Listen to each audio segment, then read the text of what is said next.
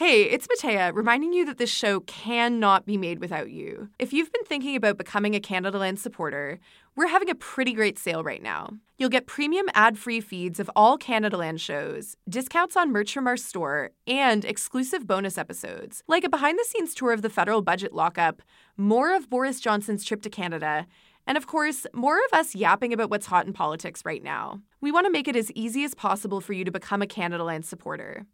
So from now until the end of May, we have a special offer for our listeners. Sign up now for just $2 a month for the next 6 months. Just go to canadaland.com/join or click the link in your show notes to become a supporter today. Hey, it's Fatma Sayed, and this is The Backbench, a podcast about Canadian politics.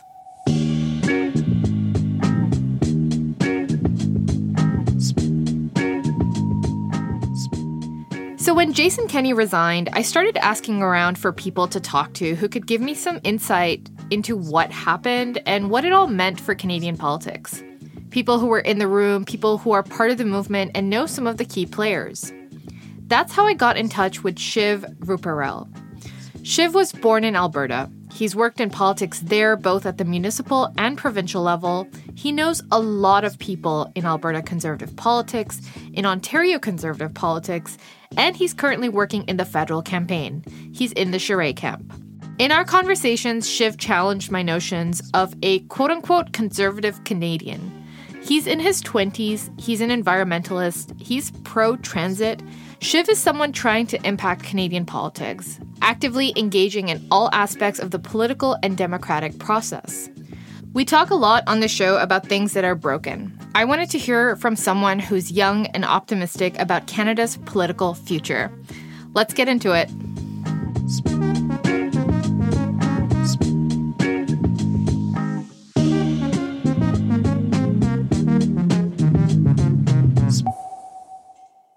Hi, Shiv. Thanks for coming on the show.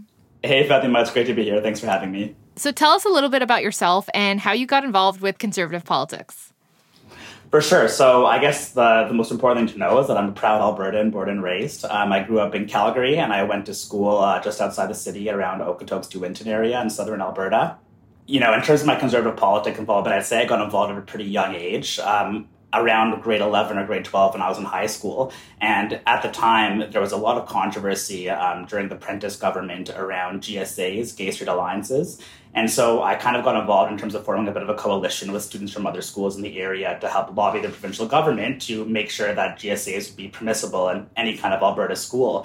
And through that lobbying, that was successful is actually how I got involved in the party at the provincial level. And it got me really interested in conservative politics. I guess I'd also note that, in Alberta at the time, the PC government was a 40-year dynasty, and being a conservative was almost a de facto. It was kind of a given.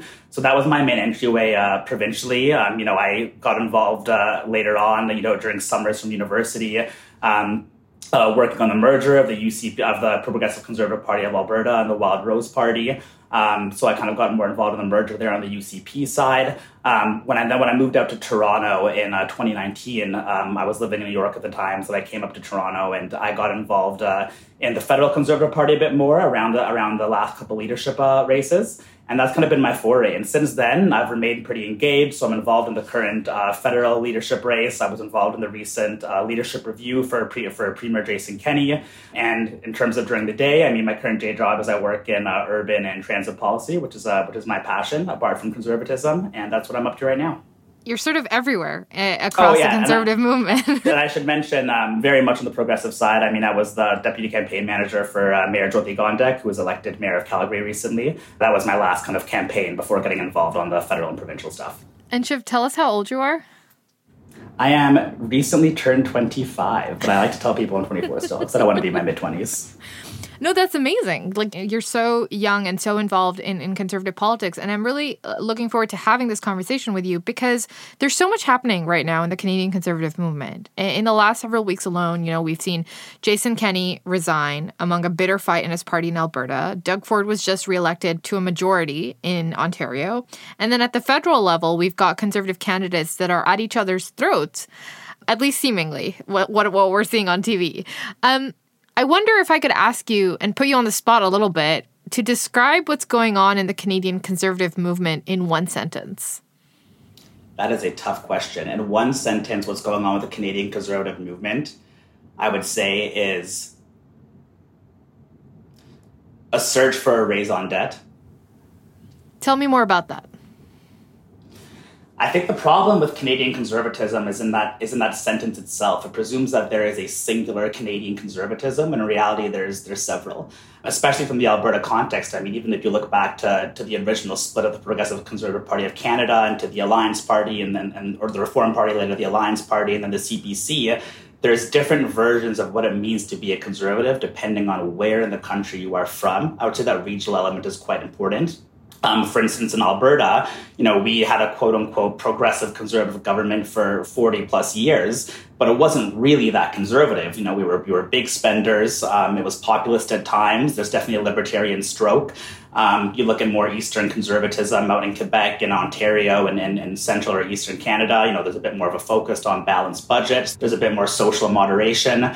But I would say what I mean by a search for a raison d'etre is that the modern conservative movement was built out of a rejection of Laurentianism, a rejection of elitism, or a rejection of poor economic and fiscal management.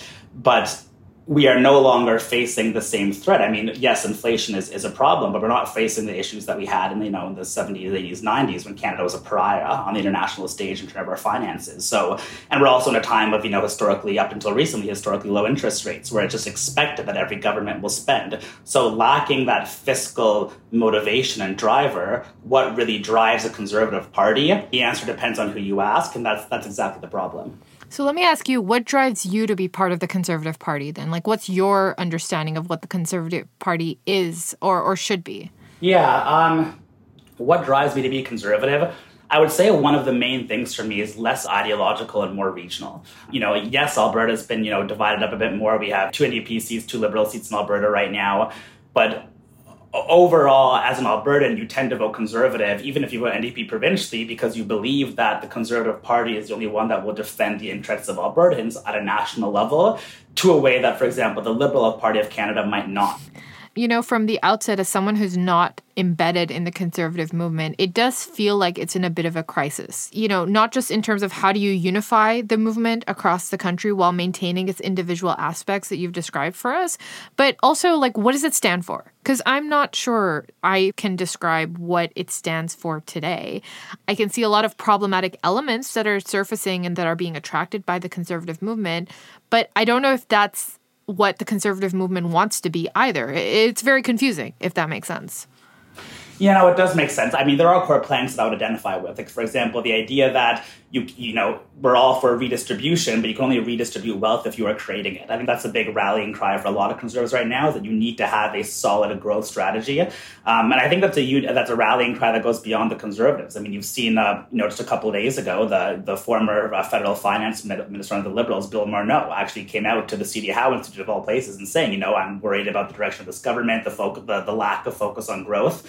I think another big element of conservatism, I think this is articulated very well by Jean Charest, for example, is that it's about respecting jurisdiction. And there wasn't a lot of controversy around it at the time. Granted, this was before the 2014 oil price collapse, so we were in a boom time, but there wasn't a lot of pushback around this. And we were a leader out of all jurisdictions in the Western Hemisphere, North America, South America, including some of our progressive cousins to the south of us. But I think what you've seen over time is, especially at the federal level, there's been a kind of demonization of carbon taxation specifically that has almost reprogrammed how Albertans think about it. They've come to see it as an attack on Alberta directly, which I would argue is not necessarily the case, but it's been framed that way for an easy political win. And as a result of that, you're never going to see a Conservative candidate in this election come out pro-carbon tax. Now, I don't necessarily think that's a problem so long as you have other sound, solid policies to ensure that you're meeting our Paris climate goals. I don't think a carbon tax is essential, but I think it is a shame that it has been framed in the way it has, because it gets rid of a pretty important market-driven tool that governments could have used to reduce emissions.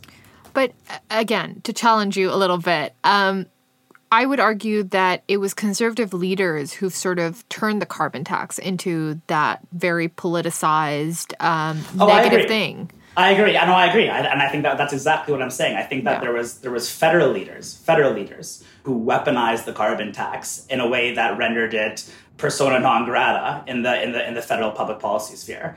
And I think that was a mistake. That being said, the fact of the matter is the majority of, I would say, at least a plurality of Western Canadians, especially in the prairies, are against the carbon tax. And so I think rather than stoking that anger and fueling that resentment, the government would better off be looking at approaches to reduce climate change beyond a carbon tax, things like infrastructure, public transportation, cleaning our energy grid, etc.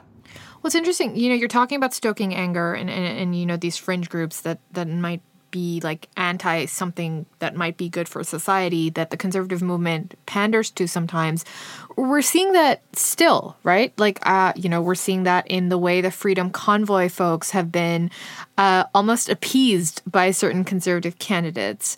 Like the anger that you see in Pierre Poilievre's speeches specifically, plus his like recent end the vaccine mandate bill that he's just tabled.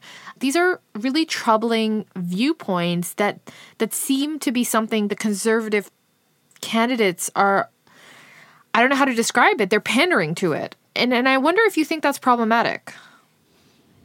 I think it's problematic to an extent. I mean, I'm not going to comment on Mr. Poilievre specifically, although I know that's what you're referring to. And I know, in terms of I think any federal politician that actively endorsed the Freedom Convoys in Ottawa, where they were actually breaking the law, going against court injunctions, where, we're really disrupting people's lives living in Ottawa. I think that's not a really defensible position.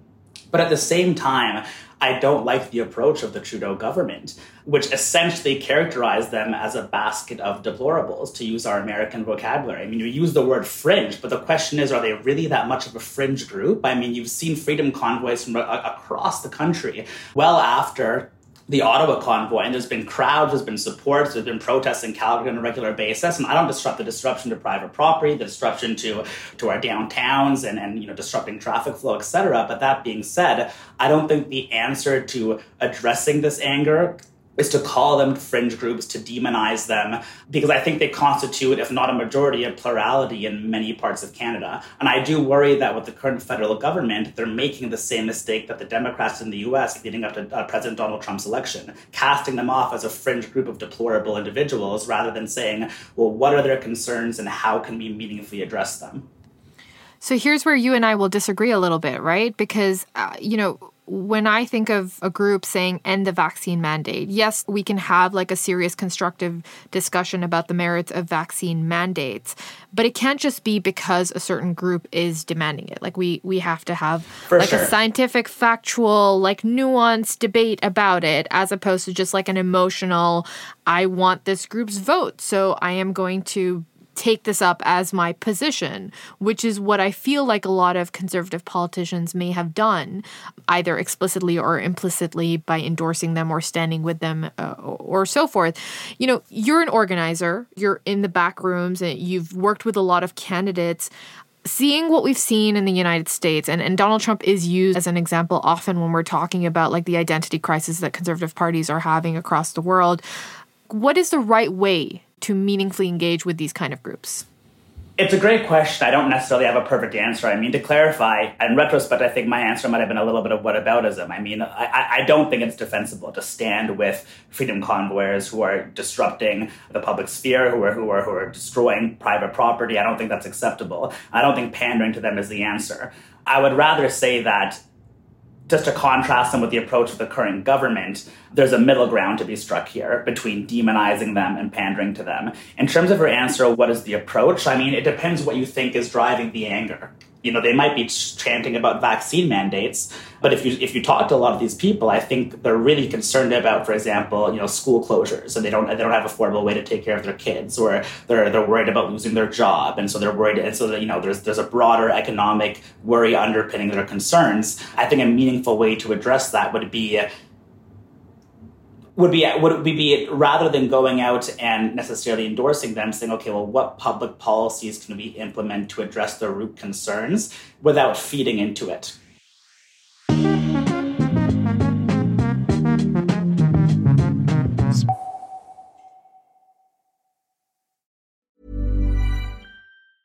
Many of us have those stubborn pounds that seem impossible to lose, no matter how good we eat or how hard we work out. My solution is PlushCare.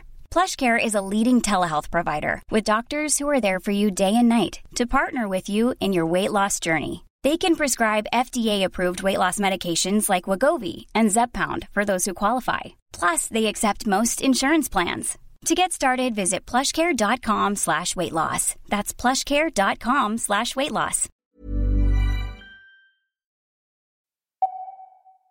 You know, throughout this conversation, you've talked about the West, the unique needs of the West, and how it fits into the conservative movement. Tell me what impact the loss of Jason Kenney is having or will have to the conservative movement, both in Alberta and across the country. Look, it was a shock to all of us. So I was in the room when, Premier Kenney came up and announced the resignation, and there was shock in the room. We were not expecting that result. And the conservative movement in Alberta, as a result, to be fully honest, has been left in a bit of disarray. What it means in Alberta versus what it means federally, I think, are two very different things. I think that there's been a large media narrative on the national stage that the fall of Jason Kenney indicates that, there's this insurgent populism on the right, and there's been commentary projecting Alberta's issues to the federal race. And, this shows, why Pierre Poilievre has momentum behind him and we want to reject establishment people. I really don't agree with that assessment. I think it's an attempt by, national commentators to make the Alberta case study relevant to Ontario, relevant to the federal race, but I'd say it's very unique to Alberta. When you look at why Jason Kenney fell, a lot of it had nothing to do with ideology. A lot of it was interpersonal. And I'll preface by saying, I'm a big fan of Premier Kenney. I'm a big fan of many, many members of his staff who I count as good friends. But there was an approach, especially in the first couple of years of his government, when there was a lot of members around Kenney's team and different ministers' teams that had a bit of a centralizing approach to politics, which is not the Alberta tradition. And when you have to remember that the modern UCP is a mix of an establishment party, the PCs, and the Wild Rose Party, which is a grassroots party where members really matter. And I think one of the issues you had was, there was a lot of staffers who had never set foot in Alberta beyond coming to Stampede, who were Ontario Conservative staffers who came for the first couple of years of Premier Kenney's mandate. And their approach was very much, power comes from the centre, it comes from the Premier's office, and, rest of caucus needs to, mind their own portfolios and kind of stay out of it. That approach, I think, rubbed people off the wrong way.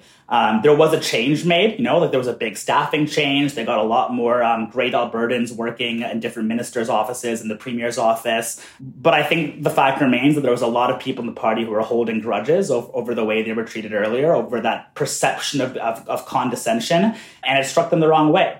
Now, I think that was a big factor. Now, were vaccine mandates a factor as well? Sure. But to frame this as being a populist revolt against Jason Kenney, I think is a convenient narrative when a lot of it is down to interpersonal dynamics and bad timing. There's an interesting line that a mentor of mine associated with a big think tank in Western Canada, he says that, the thing with Jason Kenney is that Jason Kenney might be from Alberta, but he's not of Alberta.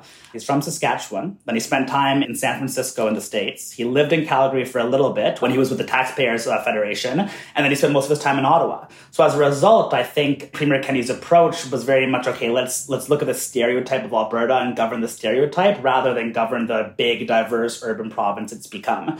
So this is a bit of a long-winded answer to say the link between Jason Kenney's loss at the provincial level and at the federal level, I don't think the tie is necessarily strong. What are the implications federally? I think it bodes poorly for the federal Conservatives because one of the strengths of the federal Conservatives was having a federal guy as premier of the Conservative province of Alberta. And the reality is, whoever the next leader is going to be, just looking at the contenders, they are going to be both from Alberta and of Alberta. And they're going to have stronger links to the provincial party than they will the federal party, which means that even if a policy might rub the feds off the wrong way, for example, asserting Alberta's autonomy and a fair deal in federation, even if it strikes their feds the wrong way, they still might pursue it. So I would say it's not great for the federal Conservatives. It's interesting hearing you describe sort of what led to Kenney's end in Alberta, because at the top of this conversation, you sort of set out like all the different factions, right, that are trying to cohesively exist in the Conservative movement. And I wonder if Is it a stretch to think that what happened in Alberta is kind of a microcosm of that problem, where there are all these different factions that are struggling to unify under the Conservative umbrella? And Kenney tried, but maybe he failed because he had the wrong approach? Sorry, are you referring to the provincial party or the federal party? Yeah, the provincial party. Provincial party. I mean, yes, I mean, factions are an issue. I don't think there's as many factions as people believe. I think it was more an idea of premise. I mean, when Premier Kenney campaigned, he promised this would be he went in this blue pickup truck through Alberta, and he promised this would be a grassroots party.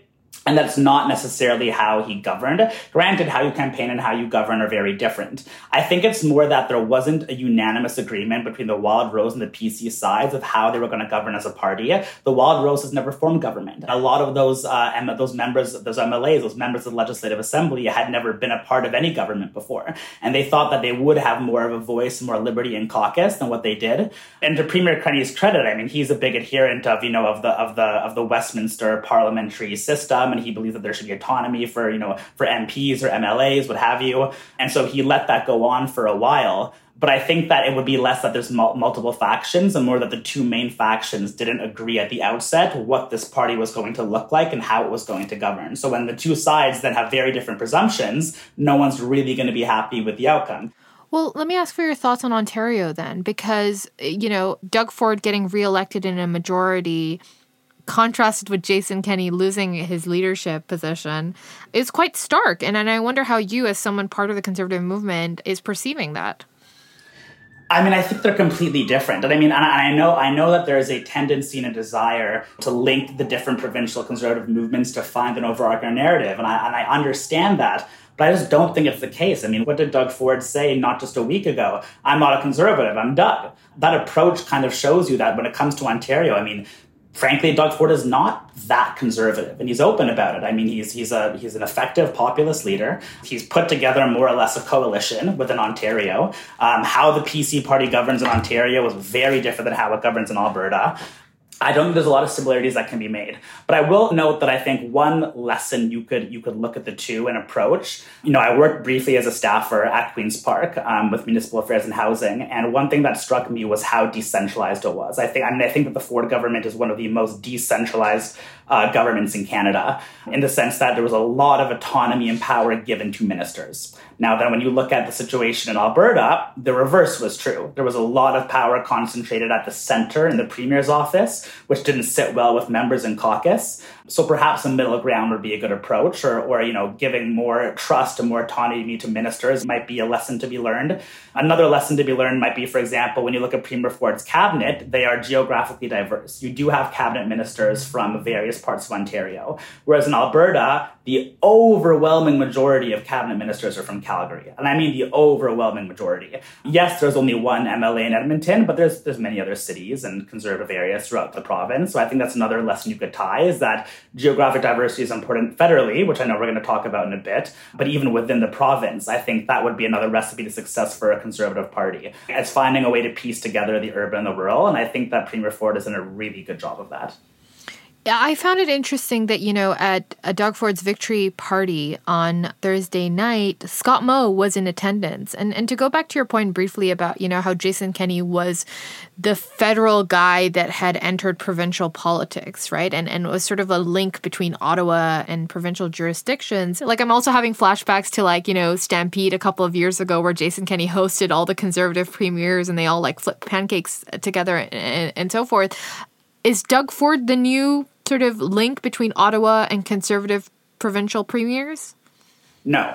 I think Doug Ford is a link between Queen's Park and Ottawa, but does he represent Conservatives across the country? Absolutely not. The concerns are completely different. The context is completely different. I mean, this harks back historically even to the PC governments of Ontario and what became the Reform parties out west and the whole Manning movement. I mean, the problems go so much deeper than ideology, and I think that it's a very interesting. I didn't know that Premier Moe was at Doug Ford's re-election party. I find that very interesting because when you look at what Scott Moe has advocated for as a premier. He's involved in the Buffalo Project, a movement to redefine the Prairie's role in Federation. He's a founding member, Scott Moe. And they've come out openly with, a list of demands, the Buffalo Declaration, like what they want. And you don't hear a lot about it from Queen's Park. You don't hear a lot about that. And why? Because, the constituents in Ontario don't really care. So to be honest, I don't see Doug Ford really taking up that mantle. One, because he's not a traditional conservative, which I'm not saying is a bad thing. Two, he represents Ontario, the biggest province in the country, and therefore he doesn't need to represent the rest of the country. He doesn't need to form alliances or coalitions. He can speak for Ontario and have his voice heard in Ottawa. And three, because there's not really demand for it from everyday Ontarians. Mm. So then does the void that Jason Kenney has left behind remain a void for now?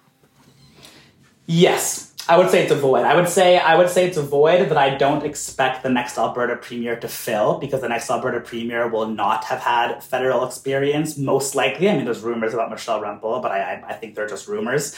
So I think the void would have to, frankly, be filled by the next federal Conservative leader. There's not really an equivalent either now or up and coming of such an important federal Conservative who is now relevant in a provincial jurisdiction. We just don't see that elsewhere in the country to the same extent. And given that you're not going to see, another federal Conservative cabinet minister replace Jason Kenney in Alberta, that will remain a void until we know the outcome of the federal CPC race. I think it's something that political watchers should really keep an eye on, is this schism between the provinces and Ottawa that go past ideology or past party color. I think is going to become a real big issue for the next federal government. So let's briefly talk about the federal Conservative race. Again, at the start of the conversation, you said, the biggest struggle is the purpose. Like, what is the purpose of the Conservative Party? What is their reason for being? Do you see anyone answering that in the federal Conservative race? Do you see anyone sort of leading and giving the Conservative movement in Canada a new vision? I think that Jean Charest offers a compelling vision. So does Pierre Poilievre, who, for the record, I don't agree with all of his posturing around Freedom Convoy and such. But I've met the guy in person, and he is nothing like in person what he is publicly. He's not combative. He's very polite. He's a very considerate person. But I think he also offers a unique vision. This idea of freedom rather than liberty, of American-style freedom. Whether or not you agree with it, that is a version of the Conservative Party that he is pitching. It is very distinctive. He's not offering something of the past. He's offering a distinctive vision of the party that many people might not agree with, but you can't argue that it is a coherent vision. But in terms of a vision that folks can really rally around, to be honest, I would say I think Jean Charest is the only candidate that really offers that. In terms of looking at what are the points that unify Conservatives and what are the points that unify centrist Canadians who are not political, who might want to lean Conservative, I would say Jean Charest offers a pretty good window. I also have a lot of respect for Scott Aitchison. I think he's had a lot of great things to say. He's obviously not going to win. I think the vision of Patrick Brown, maybe I won't say much on that, but I will say at the very least what Patrick Brown is doing is he is bringing in a ton of new people into the party from very diverse backgrounds. It's that ethnic campaigning. He gets new members in. That's been criticized by a lot of candidates, but at the end of the day, I think it's good for the Conservative movement. You're swelling the ranks, you're diversifying our party membership, which is good because it makes it easier to win a general election, right? When the party membership reflects more of Canada, it results in leaders who will reflect more of what Canada looks like in a general.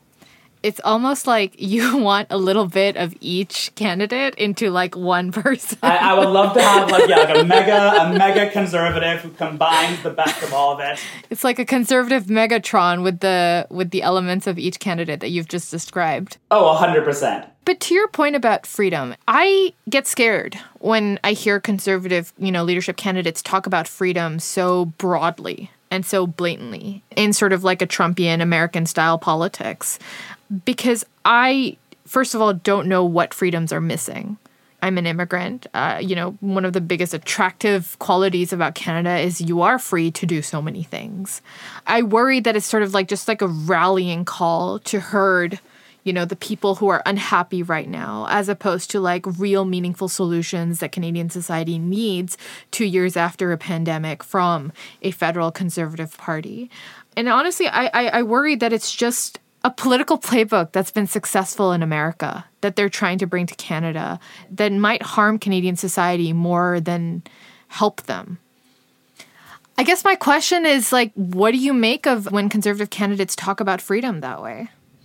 It's an interesting question. So I was working in Ontario before pandemic, and I went back to Alberta just for a ski trip, like the week, like my benchmarker was like when the NBA like stopped playing, like that's when COVID kind of started.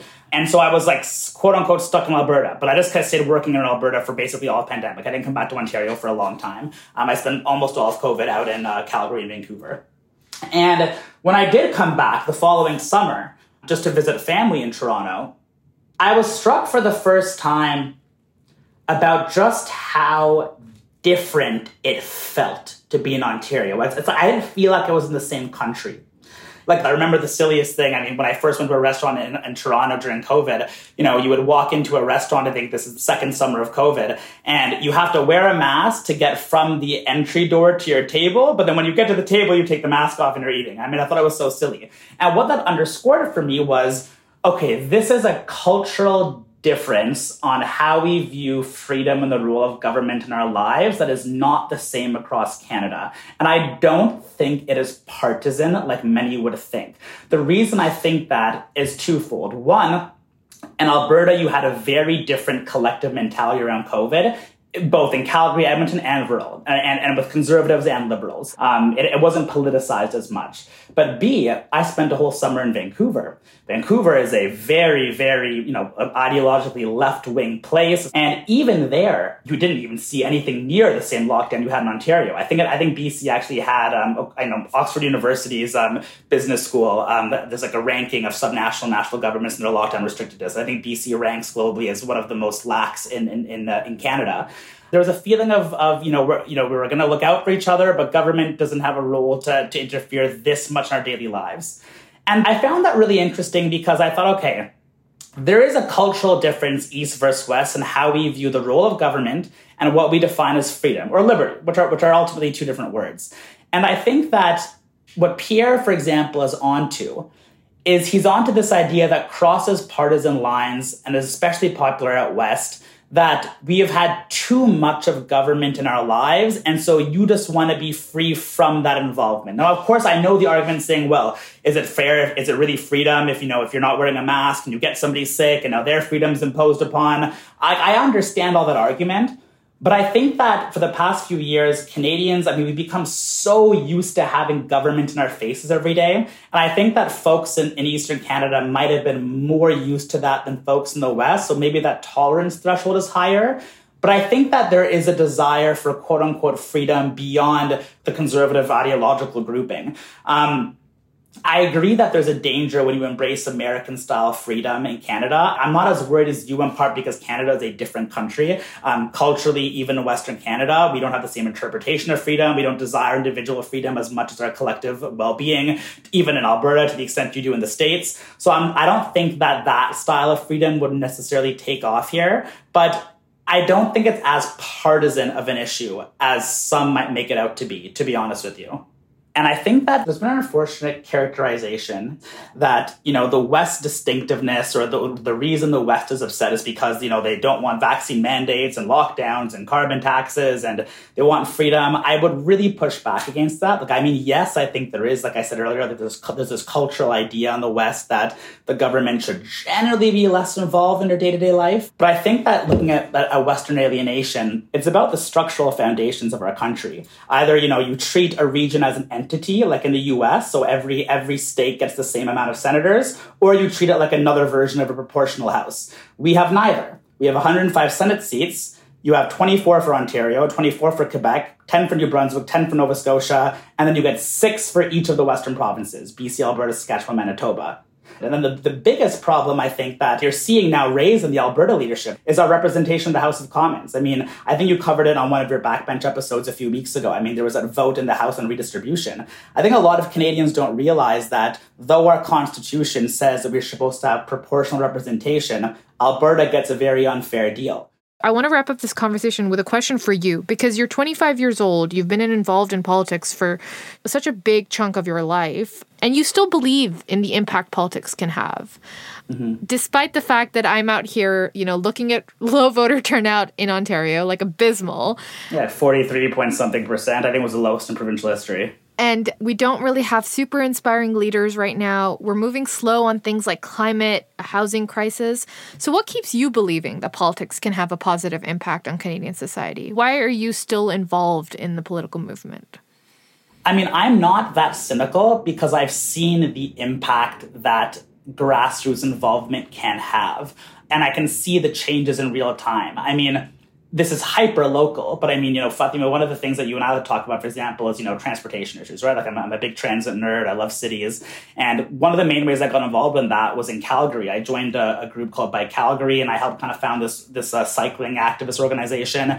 And it took a while, and it took dedicated time, but we pushed and pushed and pushed, and the result was we got a massive investment in our cycling facilities in Calgary that people thought wouldn't have been possible before. In Toronto, the same thing. I mean, this whole Active TO project to open cycleways and, reduce our emissions, create space for active transportation. There was a lot of pressure on councillors, and they eventually caved. Knowing that you can accomplish that at a local level, I think has given me a lot of faith. On the federal level, I have a lot less faith, but I'd say what keeps me going is knowing that there are genuinely elected officials out there who care about their constituents, who care about the issues and are trying their best. You might not always see it in the media, like one move might be a part of a larger chessboard game, but they ultimately have the right objective in mind. And I'd say being, in the political backrooms, I do see that it's not as cynical as we think it is publicly. It is not as cynical politically as I think we're all led to believe. And that's one of the reasons, frankly, why, I started my career more interested in national politics. And then I got more interested in provincial politics and then local politics, because ultimately every problem is local. And I think that local governments are I think our best hope to address, the affordability crisis, the housing crisis, the climate crisis, even these larger Western issues that I'm talking about. I mean, there's been big gains made on the municipal side out in Calgary, or even looking at another big constitutional issue, Bill 21 in Quebec, laïcité. There was mayors across the country who tried to raise money to support a court challenge against that bill. So I think what keeps me going is my faith in a more localized version of politics and my knowledge that there are a lot of elected officials putting themselves out there who think beyond the next election cycle. They don't always get the microphone. They're not always the loudest voice, but they're there. Well, Shiv, thanks so much for bringing your optimism about politics to the show. I have lots of optimism and the weather is nice, Fatima.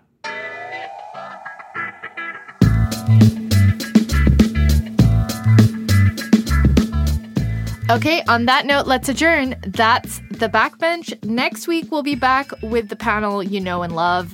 Please send us your questions, your concerns, your rants. You can email us, backbench@canadaland.com. We're also on Twitter @backbenchcast.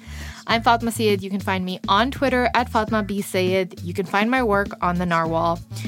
Before the show ends, I want to give a quick shout out to someone without whom this show wouldn't exist. Her name is Tiffany Lam. You may have heard me say her name a lot in the credits of literally every episode until recently.